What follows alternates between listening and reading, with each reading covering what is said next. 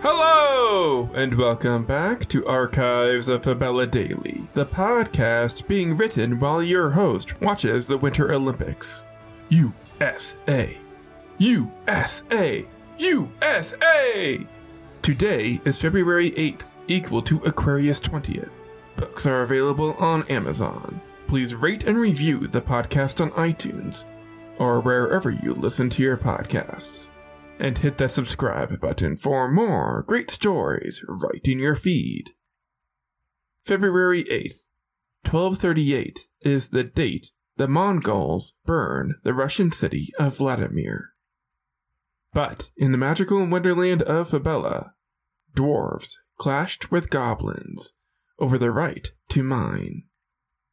I'm Dylan Foley, and this is Archives of Fabella.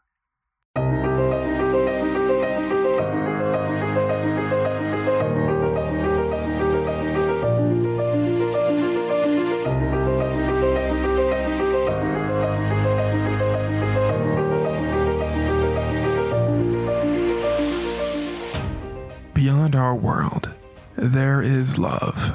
Beyond our world, there is war. Beyond our world, there is life. Beyond our world, there is Fabella.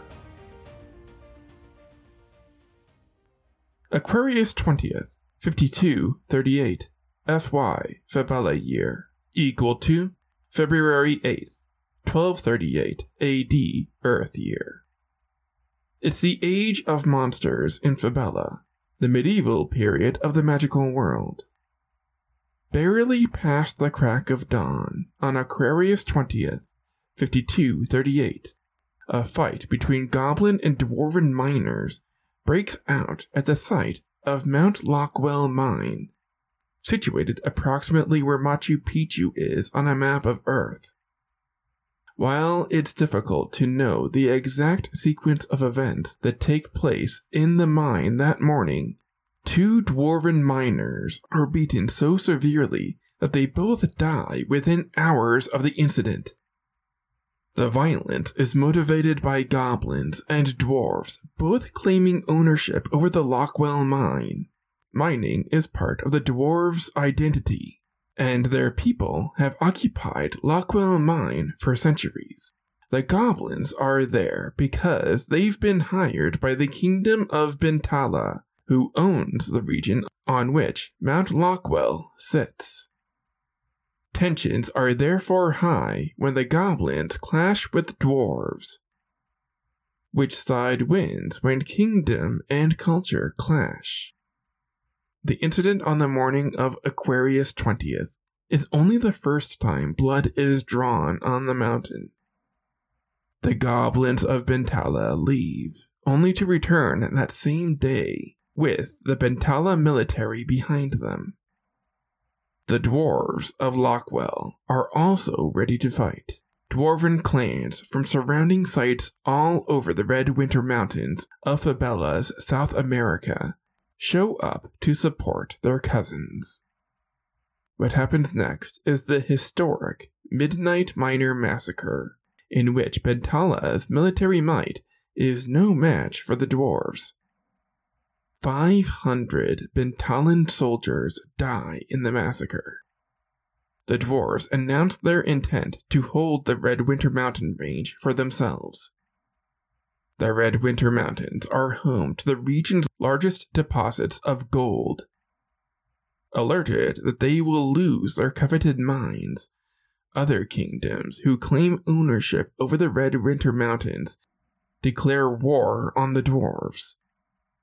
But incredibly, against the military might of 17 different kingdoms, the dwarven clans of the Red Winter Mountains hold their position. Not just for that night, but for centuries afterwards. The dwarves are given full control of the Red Winter Mountains by the end of this war. For the rest of time in Fabella, No person is allowed to take even a rock from the Red Winter Mountains without permission from a dwarf. Mount Lockwell becomes a sacred site for the dwarven people. And it all began with the spill of blood on Aquarius 20th, 5238.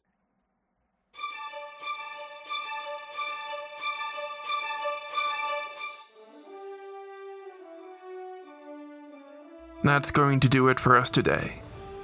Subscribe now to get more new episodes right in your feed. Rate and review the podcast on iTunes or wherever you listen to your podcasts. Send your questions to archivesoffabella@gmail.com. Archives of Fabella is created, produced, and hosted by Dylan Foley, with music by Garrett Ferris and audio blocks. Books are available on Amazon in ebook and paperback. As always, look outside of what is possible and think about what might be.